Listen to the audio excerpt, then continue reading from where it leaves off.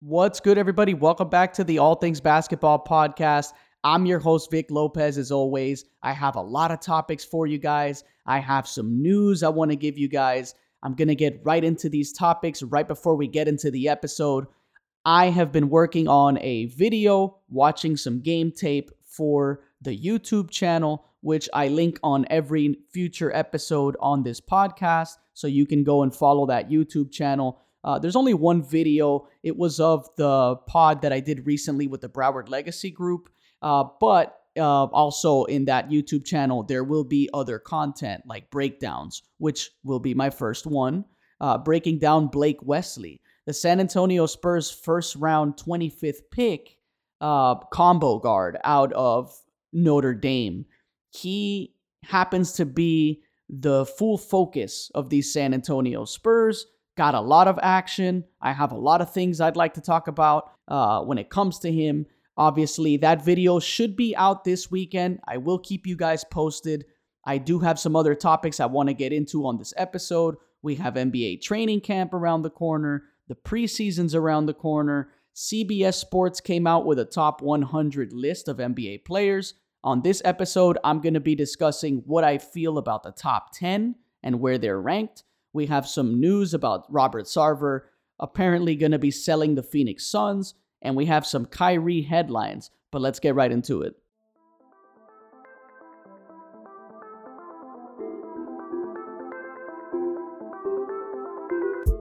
So the NBA season is upon us.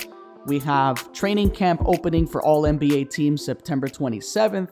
We have the official preseason, which starts September 30th. I mean, the NBA is right around the corner, and I'm excited. This is going to be the first official NBA season for the podcast. I'm going to be covering as much as I can in terms of important storylines, things that happen around the league, and a lot of stuff. And I'm also going to have to be doing some separate content for the YouTube channel, which I was explaining to you guys. I want to get into this first topic of the episode, which I thought was probably the more intriguing part to me, and that's the CBS Sports top 100 list, right? More importantly, more specifically, the top 10 that I'm looking at here, and it starts right here at number 1 with Giannis Antetokounmpo, right?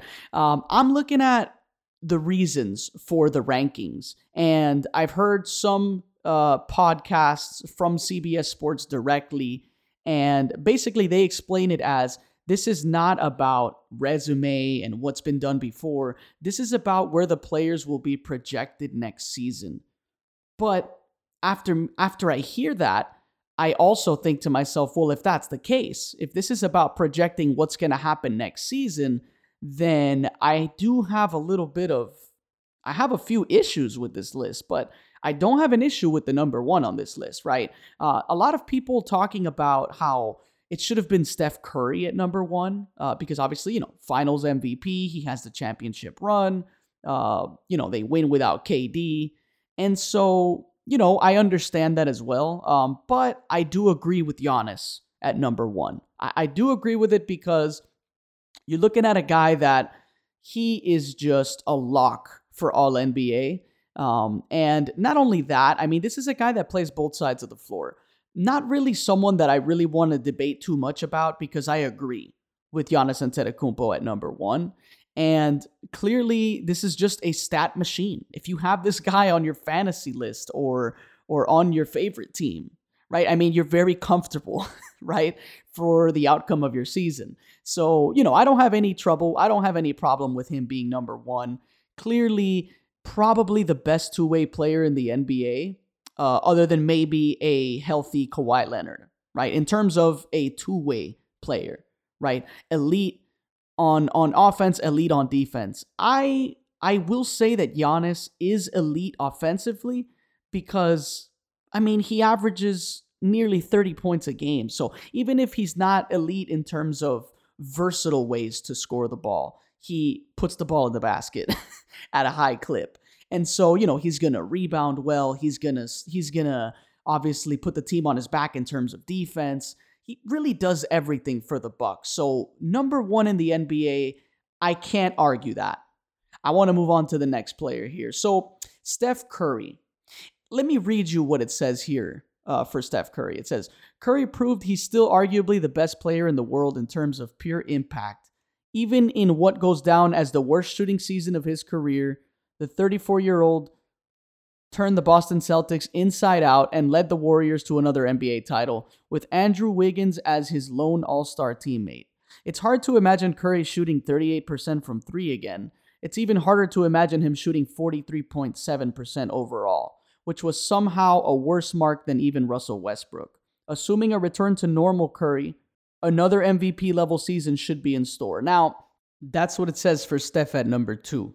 I want to move on to the number 3 here. They have Kevin Durant, right? And this is what they list for him. They say, trade demands and Twitter activity aside, Durant is still arguably the best pure scorer in the game. He ranked in the 79th percentile or higher in isolation, pick and roll, spot up, and post up scoring last season, according to Synergy Sports, the true definition of a bucket getter. What takes Durant to the next level, however, is his continually improving playmaking ability. He averaged a career-high 6.4 assists per game last season and led all forwards in points per possession, including assists, according to Synergy. At nearly 7 feet tall, Durant, who turns 34 September 29th, is as unstoppable as offensive players come. Now, that's their list so far, right? They have Giannis at number 1, they have Steph at 2, KD at 3, and they list here Nikola Jokic, number 4, right? This is what it says for Nikola Jokic. Last season, Jokic led the league in touches for the 4th straight year. Unlike virtually everybody else who gets the ball that much, though, he doesn't hold on to it for long. Jokic calls himself slow and patient, but his moves are quick and decisive. He's a dominant enough scorer to command double teams, but far too deadly a passer for that strategy to be effective. With their second and third best players sidelined, the 2021-22 Nuggets scored 117.3 points per 100 possessions when Jokic was on the court, a mark that would have led the league that season or any other one. And while some players declined defensively with increased usage, Jokic has gone the other way, becoming more Marc Gasol-like every year. The reigning back-to-back MVP finished 8th in total deflections and consistently baited players into low percentage shots. Awesome, right? So Jokic at number 4 there. Number 5, Luka Doncic. And this is what it says. In each of the last 2 seasons, Doncic has finished first in the league in usage percentage, and in 3 of his 4 NBA seasons, his usage percentage has been above 35%. That's rare air, as it puts him tied for second all-time for most seasons with such a rate, along with the likes of Michael Jordan, Kobe Bryant, and James Harden. With the Mavs losing Jalen Brunson and not adding an additional ball handler behind their 2 lead guards, Doncic's usage could reach the levels of what we saw with Russell Westbrook in his 2017 MVP season. It'll be a tall ask of the 23-year-old superstar, but we've seen Doncic elevate his game to astronomical levels when he's needed the most. So Luka Doncic at number 5 on this list. Number 6, Joel Embiid, and this is what it says. Embiid was again arguably the most dominant player in the league last season, as he became the first center to lead the league in scoring since Shaq in his prime. And there's no reason not to expect the same from the Sixers' big man during the upcoming campaign. Having a legitimate offensive threat like James Harden alongside him could work to help open things up a bit for Embiid, who can literally do it all on the offensive end.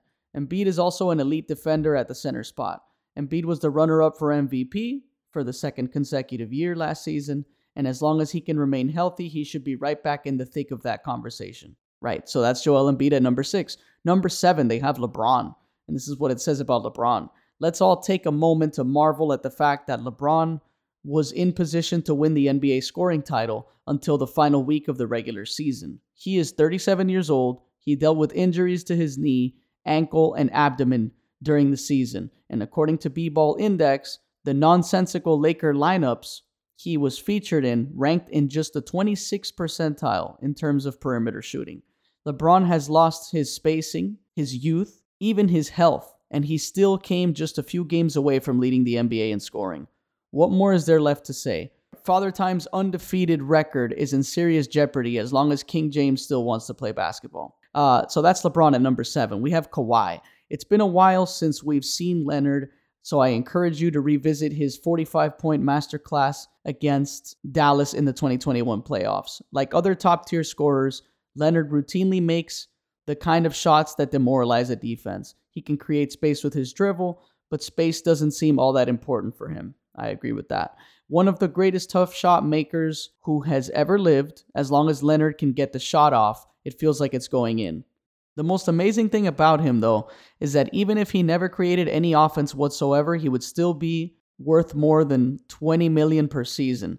Leonard is a dead-eye spot-up shooter, a renowned board man, a terror in passing lanes, and when the situation demands it, a lockdown one-on-one defender. In that same game against Dallas, he defended Luka Doncic as well as anyone ever has. Given what happened after the first serious injury of his career, I don't doubt his ability to come back from a torn ACL. So that's what they say about Kawhi at number 8. Number 9, Jason Tatum. We're almost at the end of this list, guys. Remember, it's 10 people. So number 9, Jason Tatum. This is what they say. After spending a few years knocking on the door of the league's elite club, Tatum's performance last season finally gained him entrance. He registered career highs across the board, finished 7th in scoring, led the league in defensive win shares, made first-team All-NBA, and took the Celtics to within 2 wins of their first title since 2008. As the finals showed, however, he still has plenty of room to grow, particularly in regards to his decision-making on offense. I've talked about that on this podcast, and his ball handling, though he clearly was hampered in the latter stages of the playoffs with a fractured wrist. Still only 24 years old, and now even more valuable experience under his belt, Tatum should come back even better this season. That's great news for the Celtics and terrible news for the rest of the league. That's what they say about Jason Tatum, where they listed at number 9. And the last guy on this list, which I'm honestly not surprised by, I don't know if a lot of people would have him on their top 10, but just from the stats and what he's done, really, I guess I can't really disagree with it. They have Jimmy Butler at number 10, and this is what it says. No more sleeping on Butler as a superstar. You could argue there aren't more than 7 or 8 guys you'd rather have on your side in a playoff series. Since arriving in Miami, Butler has taken a more pass-heavy approach in the regular season before turning up the scoring in the playoffs. Butler puts his defenders on ice with pump fakes and footwork, and he drew a foul on over 20% of his shot attempts last season. When you convert 87% of your free throws, that's creeping into prime James Harden territory. So what do I think about this list, right? Immediately, I start to compile my own, right? And when I bring this list up, I do want to note that I am just using the same 10 players that are in this top 10. Okay, I don't want to change it up and grab people from 13 or 14.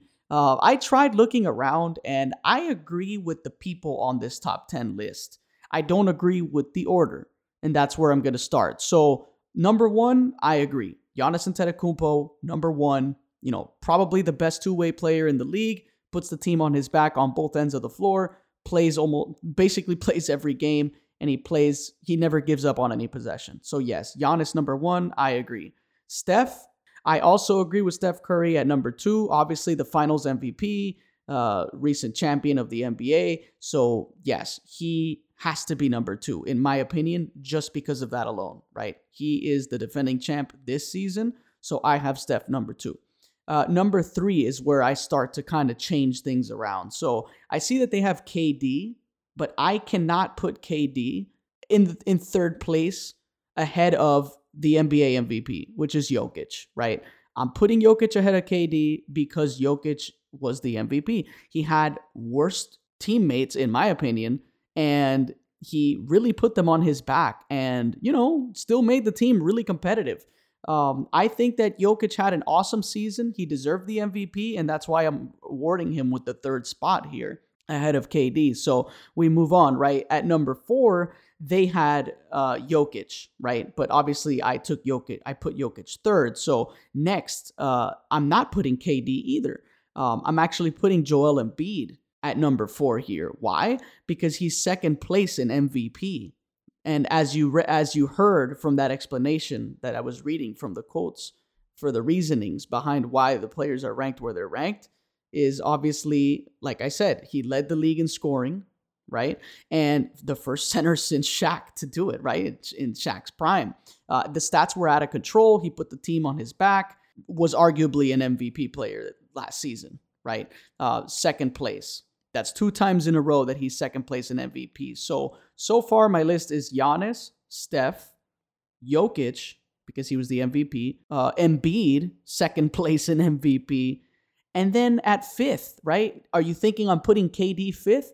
No, and I'll tell you why. I'm putting Luka Doncic fifth, a guy that had an amazing run all year long, has a deep playoff run, and just honestly, the horse that drives this team, he is just transcending the Dallas Mavericks day by day, season by season.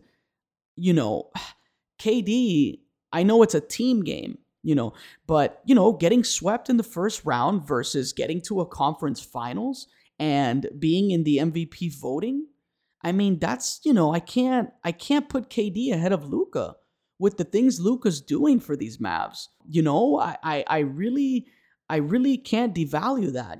I hold a lot of stock in Luka when it comes to that. So yes, I have Luka fifth, and sixth. This is where I have the swapping, right, as well. So you would think I have KD there, right? But just in my opinion, it has nothing to do with the Lakers.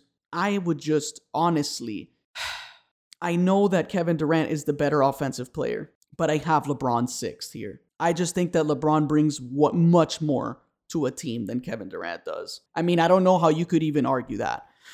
Passing, defending, rebounding. Obviously, it's gonna go down a little bit because LeBron's older and KD's older. But as players, I mean, I understand KD is the bigger threat. He's the more skilled NBA player, right? In terms of offense, but the total package, I would have to put LeBron, right? So I have LeBron sixth, right? And then KD seventh. So far, my list is Giannis, Steph, Jokic, right? Embiid, then Luka, then LeBron at six, then KD at seventh. And then I have so I see Kawhi ahead of Jason Tatum, and I'm not going to do that. Tatum was just in the finals, and Kawhi's coming back from a torn ACL. If you ask me who the better player is, I'm going to tell you Kawhi is the better player. But in terms of projection, what I think is going to happen, I do think that Tatum is just going to do more. That's just how I feel about it. I think that Jason Tatum, obviously, younger, not any crazy injuries that he's coming back from, really. And, I just think he's going to produce more, especially since the responsibility is a lot bigger. The team's not as deep as the Clippers is going to be next season. So I swapped those guys. So I have Tatum ahead of Kawhi at number 8, and then I have Kawhi at number 9 because I can't put Kawhi ahead of any of these other guys on the list. And Kawhi, he's missed a lot of time, hasn't played a lot because of injuries. And then lastly, I agree, to me, 10th best guy on this list, it's Jimmy Butler. I can't put him anywhere else ahead of that, so that's my list. I like my list more. Now, that probably sounds stupid because obviously it's the list I made, but I have good reasons for it, right? Like, I have Giannis because I do think Giannis is probably the best player in the NBA right now. Like, right now, it's probably Giannis. And then I have Steph second because he just won the chip, right? Finals MVP. He's the defending champ next season. So if I didn't put him 1, I'm going to put him 2. I have Jokic third because, again, he's the MVP. Embiid fourth. Second in MVP, Luka Doncic for everything he did last season. He got to the conference finals, put the team on his back. Then I'm going to put LeBron just in terms of me, just more of a LeBron guy for a team than a Kevin Durant guy for a team. Those guys got swapped, and then it's obviously Tatum, then Kawhi, then Jimmy Butler. But I want to move on to the next topic on this episode. So we get some recent news regarding Robert Sarver, and apparently it has officially begun, right? The sale of the Phoenix Suns, which is not something that we got any hint of possibly happening, right? Especially because he came out during that investigation or when it was announced that he was fined. He even mentioned that he disagrees with, him being penalized and whatnot. But now we get this news, I believe it was today, where he's actually going to be selling the team now. This is actually official information, right? So from what we're reading, it looks like Adam Silver and other league officials convinced him to start the sale of the team. It's just a bad look, and so that's what it looks like it's going to happen. So if you're a betting person, and I was telling you in the beginning when I was doing kind of like the season overview, when I was giving you the reasons to watch every team next season, well, this season coming up, I told you guys that I thought there was a lot of turmoil surrounding the Suns. And now if he does happen to sell the team, obviously he's not going to be around for the season anyways because he's suspended, but that, I guess, is the best news possible, especially mentally for the Suns. I was thinking that was going to be another annoying thing in the back of their head, and then, just some added tension during their regular season run and postseason run. So if you're a betting person, I think the odds are going to go up now for the Phoenix Suns, knowing that the team is going to be for sale and that these people aren't going to have to deal with this guy anymore. I think that they can probably have a sigh of relief, right? That he's actually going to sell the team. That's just my perspective of it, right? Just looking from the outside. But yeah, on the last part of this episode, I do want to talk about some of this stuff that we're getting already. The season hasn't even started, and we're already getting all these Kyrie retweets and showing up on Twitch, on live streams, just kind of bashing political decisions about the vaccines and things like that. Like I said, this is not a political pod or anything like that. I'm not going to include that on this basketball podcast. What I will say is that obviously I don't like the look of it, and I'm not in the minority when it comes to that. I know a lot of people are already concerned with all the things Kyrie's doing before the season even starts. I'm going to go on record here and say that obviously, to me, I think that the Brooklyn Nets have the most pressure to start the season, because if they get off to a bad start, I'm going to go ahead and predict that they're going to blow the team up. We'll get the trade drama resurfacing. KD will probably want out again. They'll blow the team up, and we'll see that whole thing just blow up in their faces. Obviously, Media Day is going to be awesome because we just want to see, Steve Nash and whoever else is going to be available at Media Day, just kind of like acting like nothing happened and that everything's cool. That's going to be really funny to watch. And, to me, like I said, I think the most pressure out of any team going into this season to start the season, it's probably a tie between the Nets and the Lakers because of that, just that constant cloud of what do we do with Russell Westbrook? That's like the question that you always hear about the Lakers. And then obviously the Nets, right? Now, I do think if the Lakers get off to a bad start, it's not a situation where everybody wants out versus if the Nets get off to a bad start. You have the Ben Simmons thing in there. We don't know what's going on with, obviously, Kyrie. We don't know what's going on with that. If he really wants to stay or if he wants out, you kind of can't predict him. And then KD, obviously, another unpredictable dude. One of those things, man. This is a strange team, and I feel like it's really going to depend on how they start the season off, to see what happens. But that's going to do it for this episode. This is the All Things Basketball Podcast. As always, I'm your host, Vic Lopez, and I'll catch you guys on the next one.